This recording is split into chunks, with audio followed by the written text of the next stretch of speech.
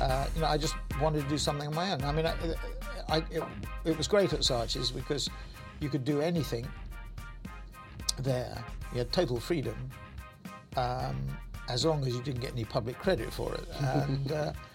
And I think I thought about what my dad had said, and he was still alive at that time, and I thought it would just be good to have a go. I'd made a little bit of money, and I borrowed £250,000. Sir Martin Sorrell is arguably the most important advertising executive in the world. As CEO of WPP Group, he oversees a global marketing machine that he's assembled over more than 30 years. His group companies include J. Walter Thompson and Ogilvy and Mather, Young and Rubicam, and more than 100 others. Clients include 2 of every 3 global Fortune 500 companies. This is Fortt Knox, Rich Ideas and Powerful People. It's a weekly podcast bringing you the highest achievers from business, entertainment, philanthropy, and sport. We're going to learn how the very best climb to the top and pull out lessons along the way. If that sounds good to you, make this a habit. Subscribe on Apple's podcast app or Google Play. And once you've done that, tell a friend. These talks are definitely conversation starters. When I sat down with Sorrell for the Fortt Knox podcast, I wanted to talk about his childhood, his career, and the pivotal choices he made. He didn't disappoint. Here's Sir Martin Sorrell. Sir Martin, I think it's just phenomenal. It is phenomenal. You're dead right, John. You have built this company. I haven't built it on my own. There's a couple 100,000 other people who have been there. But wire and plastic products, right, is what the shell of it was called. 1985, right? It's been more than 30 years, and you did it at age 40? I started when I was age 40, so I'm now 72, yes. Yeah. Male menopause, as they call it. Andropause is the technical Not a lot of people build something this big, granted not all by yourself, but even with help, at that point. Well, I don't know. It'd be interesting. I don't know. I haven't gone back and looked at how many people sort of got the call at around that age. I mean, 40 is in those days, used to be a pretty critical age because you think of yourself starting work when you're about 20, you come out of college, and finishing when you're 60. Now, of course, here I am at 72, still going.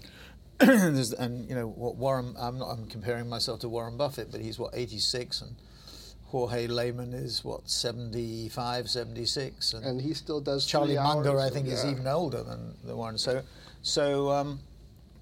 But in those days, 40 years old, I think probably it's a little bit later now, maybe 45 is the critical age. And I mean, Jeremy Bullmore, who still I think is the best writer in the advertising industry, who used to be the chairman of J. Walter Thompson in London, sort of said to me that you should put a little flag on everybody's PC 3 months from their 40th birthday, because that's when they're thinking about what they're going to do for the next 20 years as opposed to the first 20. That's what happened to me. I sort of look back, look forward, and my dad had always said, build a reputation in find a company that you enjoy, in an industry you enjoy, build a reputation with it, and if you fancy doing something on your own, go off and do it, but don't flit from flower to flower, which of course is the conventional wisdom now, is that you're better off looking at all sort of going from company to company and building experience that way. So you've said that you've never had a closer friend or confidant than your father. Yeah, and unlikely to have, yes. What made the relationship so special? Well, I guess I was an only child. I did technically. I had an older brother, Michael, who died at birth. Was I think what they called then a dry birth. So that was in 1944 when the war was still going on. I was sort of born in 1945, February the 14th, 1945. So I think, I came from a Jewish family in northwest London, in what I call the ghetto of northwest London. And I was a spoilt only child, only Jewish kids, boys or girls, know what it is to have a possessive Jewish mother. I had a mother who wrapped everything in plastic, and it was amazing I didn't end up in a plastic bag in the fridge. So very different from how your father grew up. Yes, but, well, I mean, to this day, I don't know. I mean, I knew my Zeta and my Bubba, as we used to call them. My grandmother on my father's side was a very strong-willed woman who died of breast cancer because in those days Orthodox Jewish women would never go to a doctor to be examined. Maybe that's still the case, I think. But I was, as I say, I was the only child of, or probably even worse. I had a brother who died, and therefore I was the last chance saloon. And so I probably had a very close relationship with my father and my mother. My mother was very possessive, and to her dying day, she used to work in a charity, and she died when she was almost 90. We buried her on her 90th birthday. But she worked in a Jewish charity, and I think she was in the reception center of the largest Jewish day care center in Europe. So she used to do the reception of all these old people who would come in for their daily fix. Yeah. No, not fix literally, but metaphorically. Right. And she would bore them rigid with stories about her son, her one and only, and her grandchildren, even worse. So your father and mother were close to you, took close care of you, and you went to Cambridge. Yes, I went to Cambridge. I mean, my father was very keen on me having a good education because as I said, he had to leave school when he was 13. He got a violin scholarship to the Royal School of Music, which he couldn't take up because he, as I say, had to become an income-producing unit. My mother met him at school. They were childhood sweethearts at secondary school. So my dad was very keen for me to have a good education, and I went to what was called an indirect grant grammar school in the UK, which was called Haberdashers, which was the best of the state system and the best of the private system. My father paid. I was a fee-paying student, or he paid for my fees. It was £30 per term, and there were 3 terms of the year, so the education cost him £90 a year, which in those days, it was a day school, was a lot. And that gave me a good chance of getting into Cambridge, which I did do, to study economics, to wrestle with economics, literally, at Christ's College, Cambridge, and I went there. So when you went to Saatchi, eventually, as CFO, yes, was it more about the economics part, or was it more about the... Oh, it was serendipity, none of the above, because in between, I went from Cambridge straight to Harvard Business School, which my mother thought was the worst thing that I could have ever done. Why? Well, she thought it made me into somebody who was just totally focused on business and forgetting about everything else. And that was a bad thing? Well, in her mind it was, because it probably made me too focused on that and not as balanced as some people would say. I'm still unbalanced. As balanced as I should be. What did she want to balance it out with? Music or culture? No, family, I think, because that would be Friday night. My father was always home on a Friday night. He used to work on Saturday, actually. I mean, he used to travel across London because the offices of the company that he ran was in Upper Richmond Road, which was on the south side of the Thames. So it meant going from northwest London really to southeast London. And it was a long way to go. It used to take him about an hour and a half each way. So he always went early in the morning, dropped me off at school, and then came back late in the evening and worked Saturdays. Pretty much a full day on Saturdays. And on Sundays he would receive the regional sales statistics. It was just a UK company for all of the stores. But no, I had a very close relationship with him, and I used to speak to him, talk to him about what I was doing and what I was not doing. And he died in '89, just after we had acquired Ogilvy. So he knew about J. Walter Thompson, knew about Ogilvy, and even at the height of those were two what were called hostile takeover bids. Yeah, they were hostile in many senses of the word. Well, no, they're only hostile to one person. That's the CEO of the company that you were going after. I mean, Jimmy Goldsmith said many years before that there's no such thing as a hostile takeover. And in our case, it wasn't hostile to the shareholders because it did make their lives easier.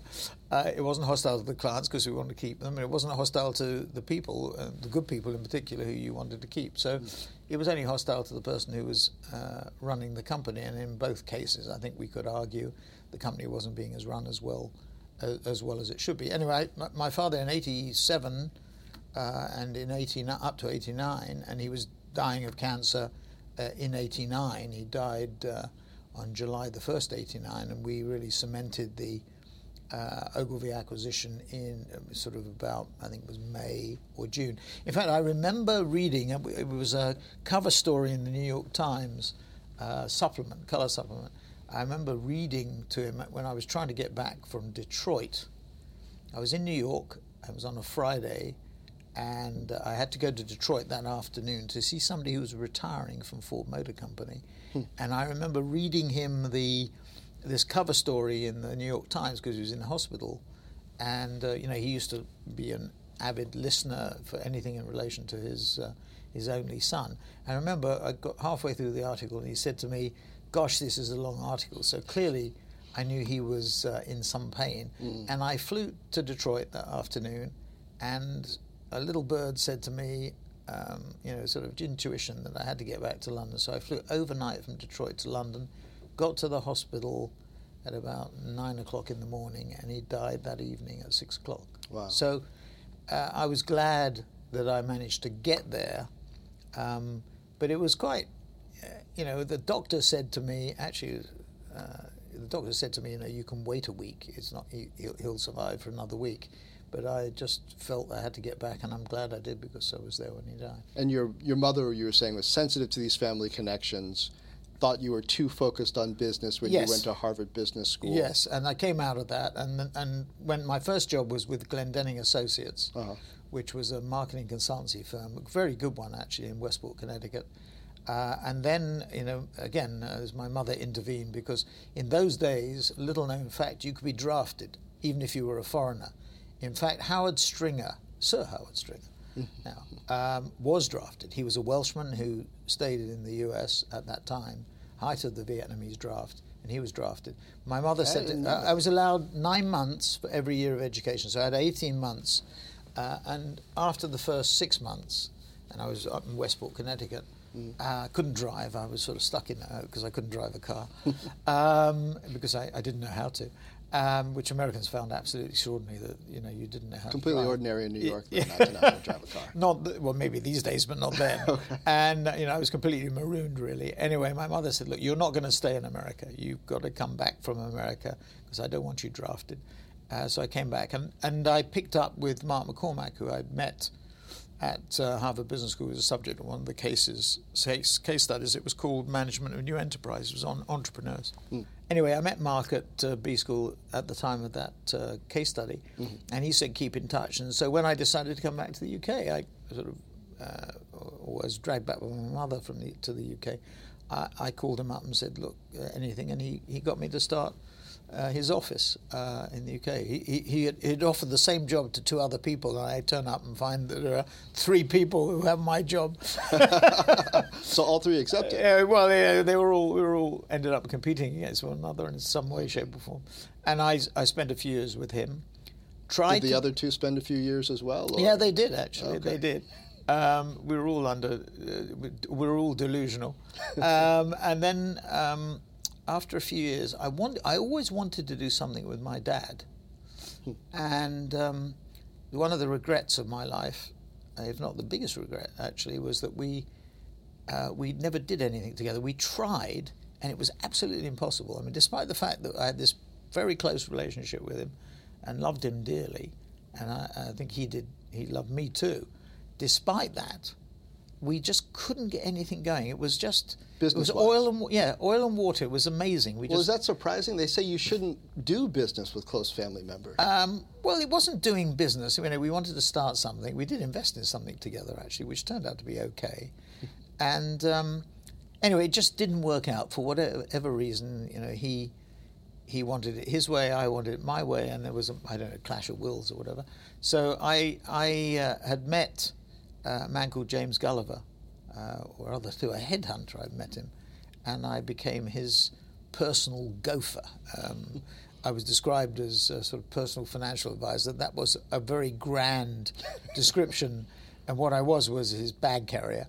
And James had invested in an advertising agency, which was called Compton Partners, which had been injected, is a complicated story, into a shell company, rather like Warren Plastic Products, called the Birmingham Crematorium It was an old crematorium company. They injected Compton Partners in, and Compton Partners acquired Saatchi & Saatchi. James Gulliver had a shareholding in Compton Partners. And interestingly, he sold down his stock position because when they acquired Saatchi's, it diluted the assets per share. James, being a retailer, Gulliver believed that assets per share were important rather than earnings per share. The earnings per share, the accretion was enormous. The price-earnings multiple fell sharply as a result of the deal, making it a very attractive investment. But James couldn't get his head around this, so he sold out all his position, but we maintained an advisory relationship with the Saatchi brothers, and that's how I got into advertising. It was serendipity, a very long story, but very, very chancy. So why did you want to leave that? Well, because, again, it was menopausal, wasn't it, or andropausal. I just wanted to do something on my own. I mean, it was great at Saatchi's because you could do anything there. You had total freedom, as long as you didn't get any public credit for it. And I think I thought about what my dad had said, and he was still alive at that time, and I thought it would just be good to have a go. I'd made a little bit of money, and I borrowed £250,000, and together with a stockbroker, we looked for a shell company, what the French call a coquille, and we had some criteria. It had to be about £1 million of value, quoted on the London Stock Exchange, freehold property, no borrowings, a business that was stable, but we could understand, a manufacturing business because they were cheaply valued. Not a crematorium. Not a crematorium. Well, if we had found a crematorium, yes, it would have been fine. And we said we had one criterion was management, mature but not senile. So management that could run the manufacturing business, if it was a manufacturing business, was we went out and built.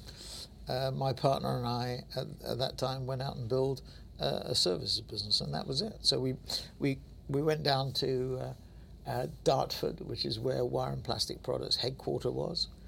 We were starving as we went down the Gordon Sampson, who ran the company, didn't invite us to lunch or anything at Dartford. He said, come round to the wire works, because they made wire baskets and pots and pans.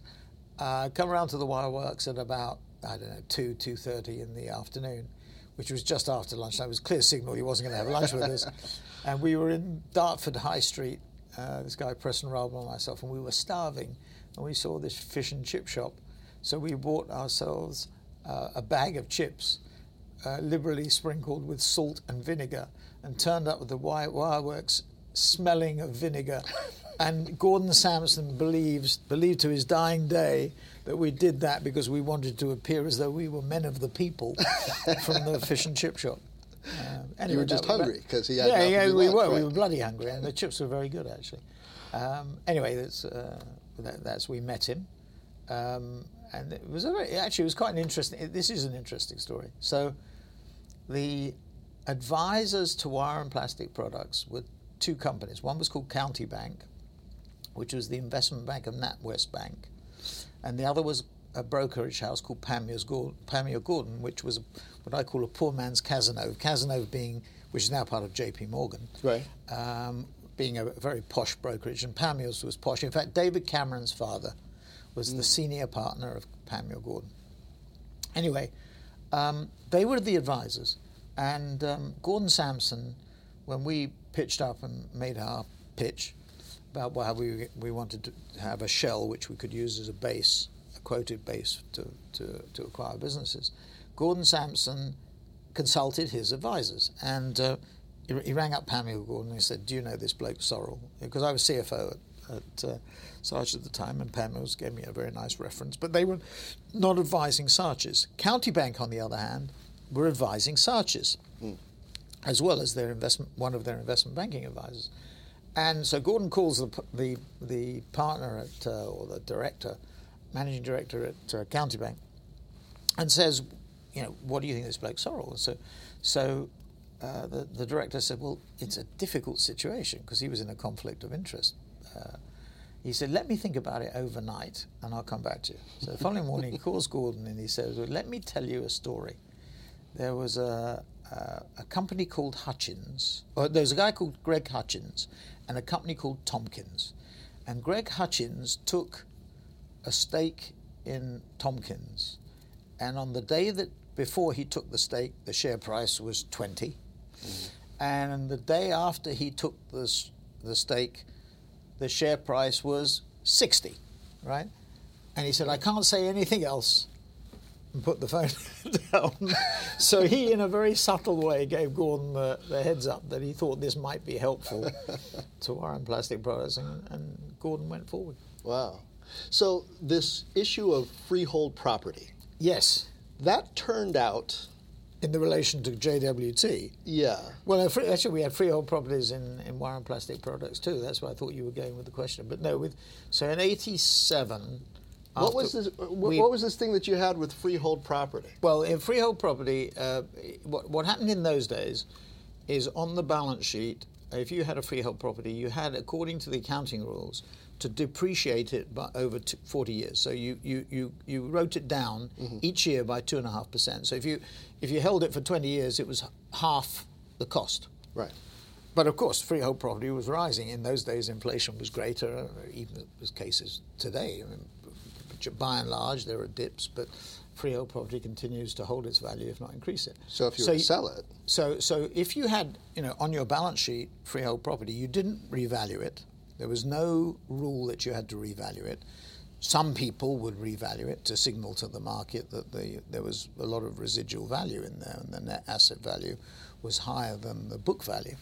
But by and large, people didn't do it. So we looked at the J. Walter Thompson balance sheet, and they've been depreciating their freehold assets. We thought it was the London building, the J. Walter Thompson building at 40 Berkeley Square. And this was the first hostile takeover. Yeah, in '87. We'd done 18 acquisitions. We'd gone from £1 million market cap to about 150 million in 18 months with 18 acquisitions. And we'd done 2 or 3 in the US. We'd done all first 15 or so in the UK, and then we started to do some stuff in the US. And you were hunting a whale here.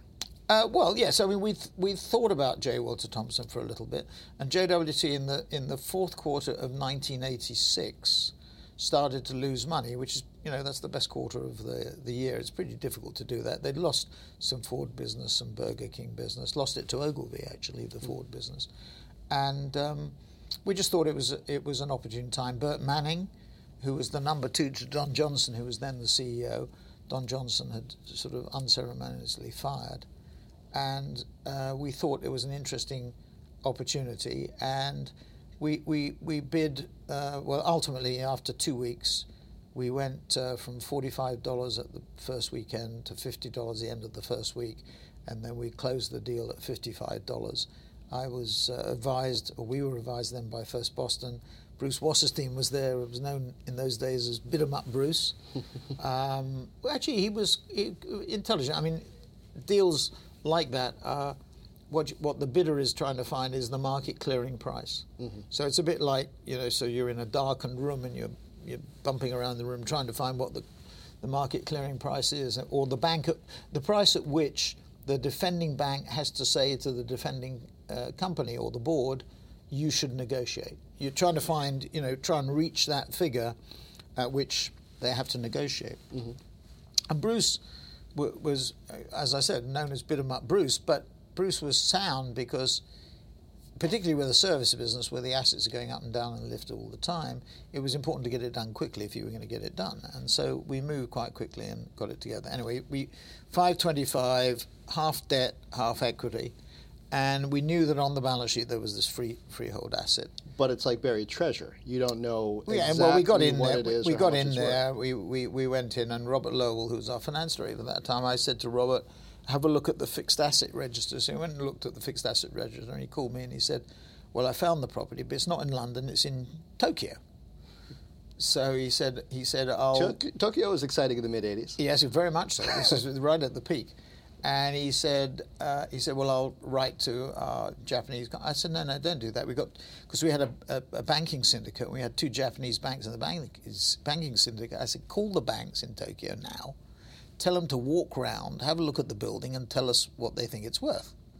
So about 3 or 4 hours later, we got a call back. They'd been round to the building. It was freehold.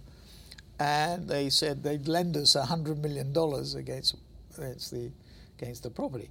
So we knew then it was worth 200 because anybody who knows how banks operate, they look for double cover. There was another very funny story. The following weekend, a guy called Peter Cohen, who's still around, who was at Shearson at that time, called me. And to this day, I never know why he called me. I mean, I knew him from Harvard Business School, but I hadn't really been in touch with him. I was at home in Hampstead Garden suburb in London. And I can see it. I can see me. I was in my study and the phone rang and Peter said, I'm going to be in Tokyo next week. Is there anything I can do for you? So I said, well, I think there is, as a matter of fact. I said, you can go and look at this building, right? And so a week later, I was again the same study in Hampstead Garden suburb. The phone goes, it's Peter. He's back from Tokyo. And I remember this phrase, immortal phrase, US investment banker. He said, I'll give you a quick 100 for it. And I then knew it was worth 200 because any investment banker worth his salt in America would double up. But we sold it for $207 million. We had to pay 50% capital gains tax because you couldn't get out of it. So the 525 cost was reduced to 425. Wow. And if the defending bank was Morgan Stanley, they never got sued, which I found quite extraordinary. It's no problem, statute of limitation, I guess now.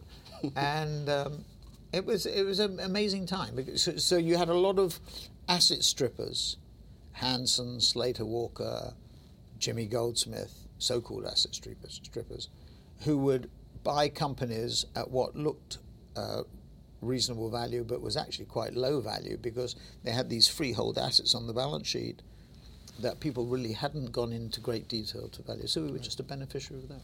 The head of JWT had some pretty unkind things to say about No, that was Ogilvy. Oh, that was Ogilvy? The head of JWT, that Don Johnson really had very little to say. Okay. He retired gracefully. It was David Ogilvy who called me an odious little shit, actually, not jerk. Right, okay. Because in those days, the Financial Times wouldn't publish 4-letter words. Well, but we knew that... We've come a long way since then. A little bit. Look at who's leading the free world. David Ogilvy, we knew was going to be very upset that somebody had attempted to take over his baby. But in the end, we did a charm offensive. That was also a very interesting story because in the bear hug letter, it was in those days it was called a fax attack because we sent the letter in on Friday night when the Ogilvy board were up country in New York State, and on that weekend they were moving into Hell's Kitchen, into Worldwide Plaza. So they were somewhat discombobulated at that particular time, but we sent the letter. But the last paragraph of the letter said that we wanted David Ogilvy to be chairman of the combined company. And we guessed that Ken Roman, who was the CEO of Ogilvy, and we thought the relationship between Ken and David was not the best relationship. It was unlikely that Ken would show David that letter, which proved to be the case. And with all this invective that David came out with, which, the OLJ or OLS comment, after he made the comment in the Financial Times after we launched the bid on the Monday morning or whenever it was after the Friday afternoon, I sent him a letter saying I'd like to meet him.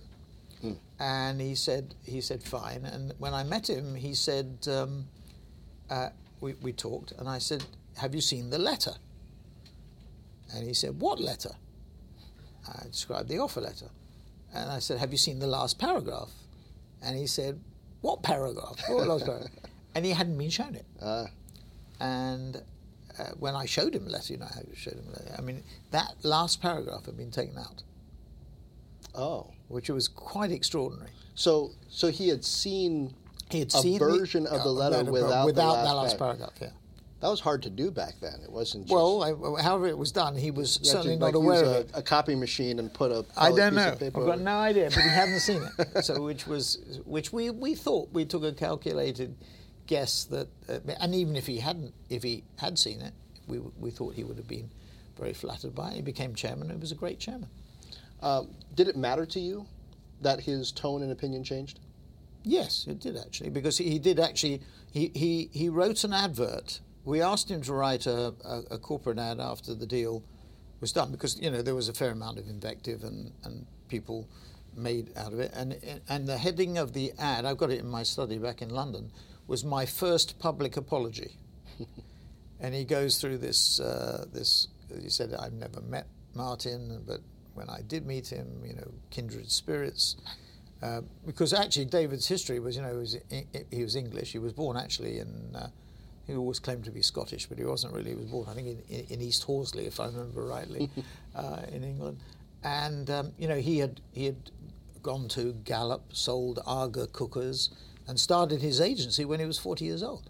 Mm. Started Ogilvy when he was 40 years old.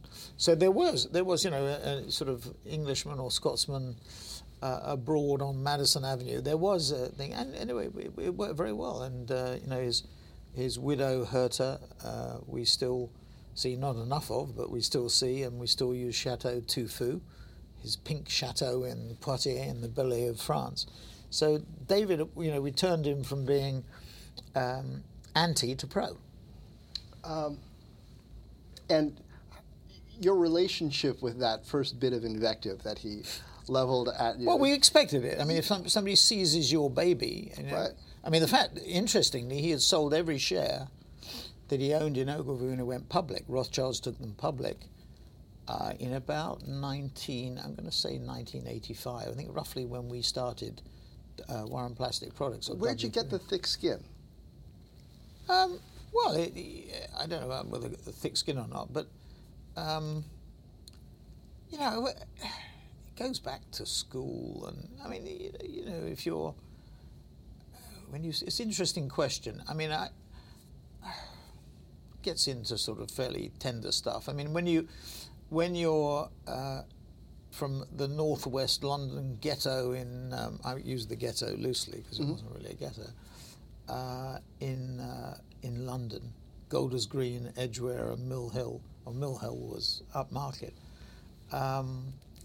you probably develop a pretty thick skin. I mean, people say things at school, school in the English sense, not the American sense. I'm not talking about university, I'm talking about high school. Right. And in those days, there was a fair bit of invective, and it's water off a duck's back. I mean, what I had to go through was nowhere near what my parents had to go through or my grandparents had to go through. When my grandparents came from Russia on my father's side in 1899, they couldn't even sign their names on their marriage certificate. There are crosses on their certificate, and the 4 witnesses, who were also presumably from the Ukraine too, couldn't sign their names in English. So, there was a lot of anti-Semitism at that time, and that, I'm not saying that's why you develop a thick skin or not, but you get exposed to a fair amount of nonsense when you're younger. And anti-Semitism in Britain in those days was much more subtle than it was in many other places that I've come across. And so you were exposed to it. But you still had the mindset, I'm here to do a job and I'm going to... Well, I don't know about here to do a job. I mean, in that particular case, to be fair, we knew that David regarded Ogilvy... Oh, at school? Yeah. I mean, you develop a thick skin to it. You're going to perform. You're going to focus on what yes, you're I mean, there to but immigrants. You can make the same generalizations, and maybe wrongly, about immigrants now. I mean, immigrants. My old school, my high school, Haberdashers, it's the catchment area is northwest London. Still a strong Jewish community, but a lot of Indians, Pakistanis, Commonwealth citizens, migrant families, whose parents want their kids to be high achievers. A bit of a pressure cooker, but it breeds very similar attitudes. Now, your 3 oldest sons have done quite well even being removed another generation from that immigrant experience. Yeah. Went to Cambridge also. Yes, all three did, yeah. Went into finance, Yeah. Goldman Sachs, right? Yes, and then and two then left, right? One's at Moelis and one's at Man Group, yes. What do you attribute that to? I mean, My father, probably, because whilst I was, jetting to and from New York, my dad was instilling nothing to do with me. So they spent a lot of time. Brain skips a generation, so they've got their grandfather's abilities. Well, that's good for my sons then, I suppose. No, I think my first wife and I, did a reasonably good job. Did they ever express that they felt like they were in your shadow at all? No, I never wanted them to. Well, I think if I had, I owned 2% of WPP. If I'd owned 51 or 99 or 100, it might have been different. But I thought your name's sort of a brand. Well, I don't know whether they're overshadowed or not. I think they're bright enough or capable enough to plough their own furrows or row their own canoes. No, I didn't want them. It's like my dad. I mean, he didn't own his business. I didn't work in his. Well, I did get my first job. He gave me my first job in the credit department in Harlesden, doing credit checking when I was about 16. But I didn't want that. I thought they should plough their own furrow. I think that's important. I didn't think they should be dependent on me in any way, shape, or form for any help. They'll do what they do. They got to Cambridge and Goldman and whatever else they've done on their own merits. But there was a point at which they would say their last name, and people would say, "Oh." Well, I don't know. Maybe they should change their name, or I should change my name back to what my dad's name was. It's nice that they didn't trade wasn't on Sorrell. It if they didn't, but they had to deal with it, didn't they? Yeah, but I mean, well, it depends on what you make of it. It can either be a good thing or it can be a liability. It can either be an asset or a liability. No, maybe I should change back to because my father's name was not Sorrell. I won't say what it was, but he read a book in 1926. He was an avid reader, as I said, of the Shakespeare stuff and everything, and the Talmud, and. He read a book by a man called Warwick Deeping called Sorrell and Son, which was actually made into a BBC series, very good, about a manservant, upstairs, downstairs, Downton Abbey type butler manservant who takes a lot of his money and puts it into the education of his son. And he loved the book so much, and there was a lot of anti-Semitism at that time, that he changed his name. He had a very sort of Russian, Jewish-sounding name, and changed his name to Sorrell. But it was because he read the book Sorrell and Son and loved the name. That's remarkable. It is remarkable. He embraced that storyline about investing in. Well, yes, I don't know. I think that was more. I think he did like the book and liked it because it was about a father-son relationship. Right. So I think you're right. I think there was something more to it than that. But of course, he did that before I was born, and did it not because, he might have been attracted to the story because of that, and that's why he had a close relationship with his one and only son. But you're right. I think he probably was attracted to it for that reason. You've said that you earlier on didn't have the best work-life balance. Well, no, I remember that there was this course. It was taught by George Lodge, and George Lodge was the son of Henry Cabot Lodge, and it was a compulsory course in the first year of the Harvard MBA. It was called PBE, Planning in the Business Environment, and in order to get an A grade from George, all you had to do, in our view, was to do a diagram of 3 circles sort of intercepting one another, rather like a Venn diagram. Mm-hmm. One circle meaning career, one circle meaning family and one circle meaning society. And if you reproduce this diagram, you would get an A. I got an A- on the course, I remember, by reproducing. It wasn't the only thing I wrote in the answer to the case study, but what it was, and we always used to think that George was absolutely useless. I shouldn't say this, but actually he was very good. And why? Well, because he was right. He was right. I mean, life is a balance broadly between those three things, and people can get two of them right. You can get, let's say, career maybe and family, or career and society, or family and society to the absence of career. But it's very difficult, and there are very few people I've come across that have managed to because they all compete for time, manage to balance all three. Do you know my father could do family and his career. He didn't do much. He wasn't a rich man. I'm always described as having come from a wealthy family in North London. I was born in a place called Queensborough Court at Henley's Corner, which was sort of got a bomb on it in the Second World War. I mean, unexploded bomb. But it's still there at Henley's Corner. I mean, it's a fairly modest apartment block. My father was very hardworking, literally 7 days a week, and came from nothing to what I would say in middle class.